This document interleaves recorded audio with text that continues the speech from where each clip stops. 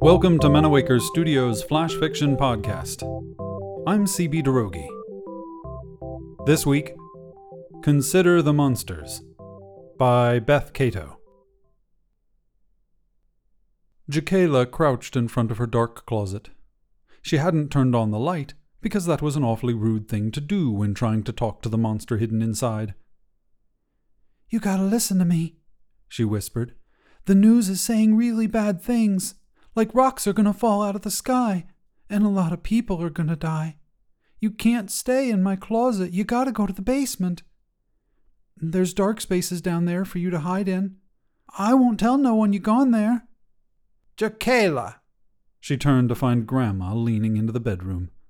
"I gotta run to your auntie's house. The phone network's down." "The phones don't work," Jacayla gasped. "Why? I didn't think anything had fallen yet." "Nothing has yet. Everyone's trying to talk to everyone on the phone, and the systems can't handle that.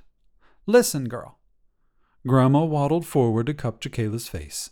"We're gonna be just fine, you hear me? Don't you worry. Just stay here. We'll have everyone here together in the basement tonight." Jacayla nodded wide-eyed. "I love you. You be safe." Grandma took a few deep breaths and planted a quick kiss on her forehead. A moment later, she was gone.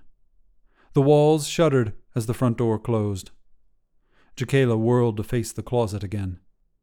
"She don't want me to worry, but I'm not worrying. Grandma wants to save all our family, and I'm trying to save you, too. Just 'cause you're a monster don't mean you don't count." She paused, head tilted with hope of an answer from her closet. "I can't wait till night for you to talk. Just go to the basement, okay? If you get scared, bring Fluffinator the stuffed unicorn from the box right there. She always helps me feel braver." Jacayla hurried through the apartment. Grandma'd left on the TV. Jacayla would have gotten yelled at if she did that. A big red breaking news banner filled the bottom of the screen. One woman talked in front of a big computer-made graphic of Earth with lots of lines going all over and a whole bunch of colors, words everywhere like projected impact zone and tsunami risk, along with countdown timers. She knew all about tsunamis because her cousin had this one video game where a tsunami happened. Those scenes had scared her a lot until Grandma told her she shouldn't worry, because they couldn't even see the water from their apartment. "Plus, we'll be in the basement," Jacayla said to the TV. "Grandma said that's the safest place to be. It don't even leak like it used to." She rushed onward. Out the sliding door, their tiny backyard held a big pile of black garbage bags. Grandma'd said she'd throw out all Uncle Jerry's belongings unless he paid what he owed in rent. This was as far as she'd thrown everything. Now weeds grew on some of the bags. Jacayla nudged a sack with her foot. Further back in the pile, something rattled. "Hey, monster. I know you won't come out or talk in daylight. You're worse than the closet creature like that. But you can hear the television from here, right? You know what's coming?" She waited for a reply, because it was a polite thing to do. Somewhere nearby, sirens wailed and dogs howled like bad backup singers. "Here's the thing," she continued. "I know you got a good home in these bags, but you should come to the basement. I'll be there with a bunch of people, and the closet monster too. There's room for you."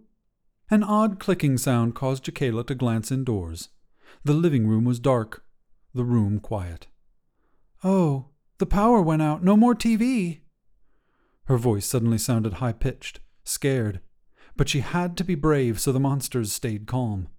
She took a few deep breaths, like Grandma did before she left. "I need to go," she told the pile of bags. "I want you to be okay. You live in Uncle Jerry's trashed stuff, so you're kind of like family." A pop-pop-pop sound like fireworks carried from way off in the distance. How soon until the rocks fell near here? She pictured the map from the news. The news lady had said something about her city being in a red zone. Red was Jacayla's favorite color. But a red zone didn't sound so good. That meant she needed to be fast. Lickety-split, zoom-zoom! Like the bird in her favorite cartoon, she had to go to the old church down the block to warn the gargoyles, then dash to the park on Howard Street to tell the shadow in the sewer pipe, then get home, all before Grandma got back. She ran through the house. First of all, she had to visit the closet again.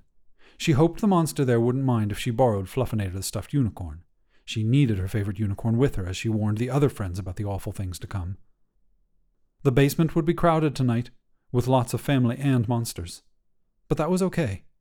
Grandma said they'd all be together. They'd make it through. In the end, that's what mattered.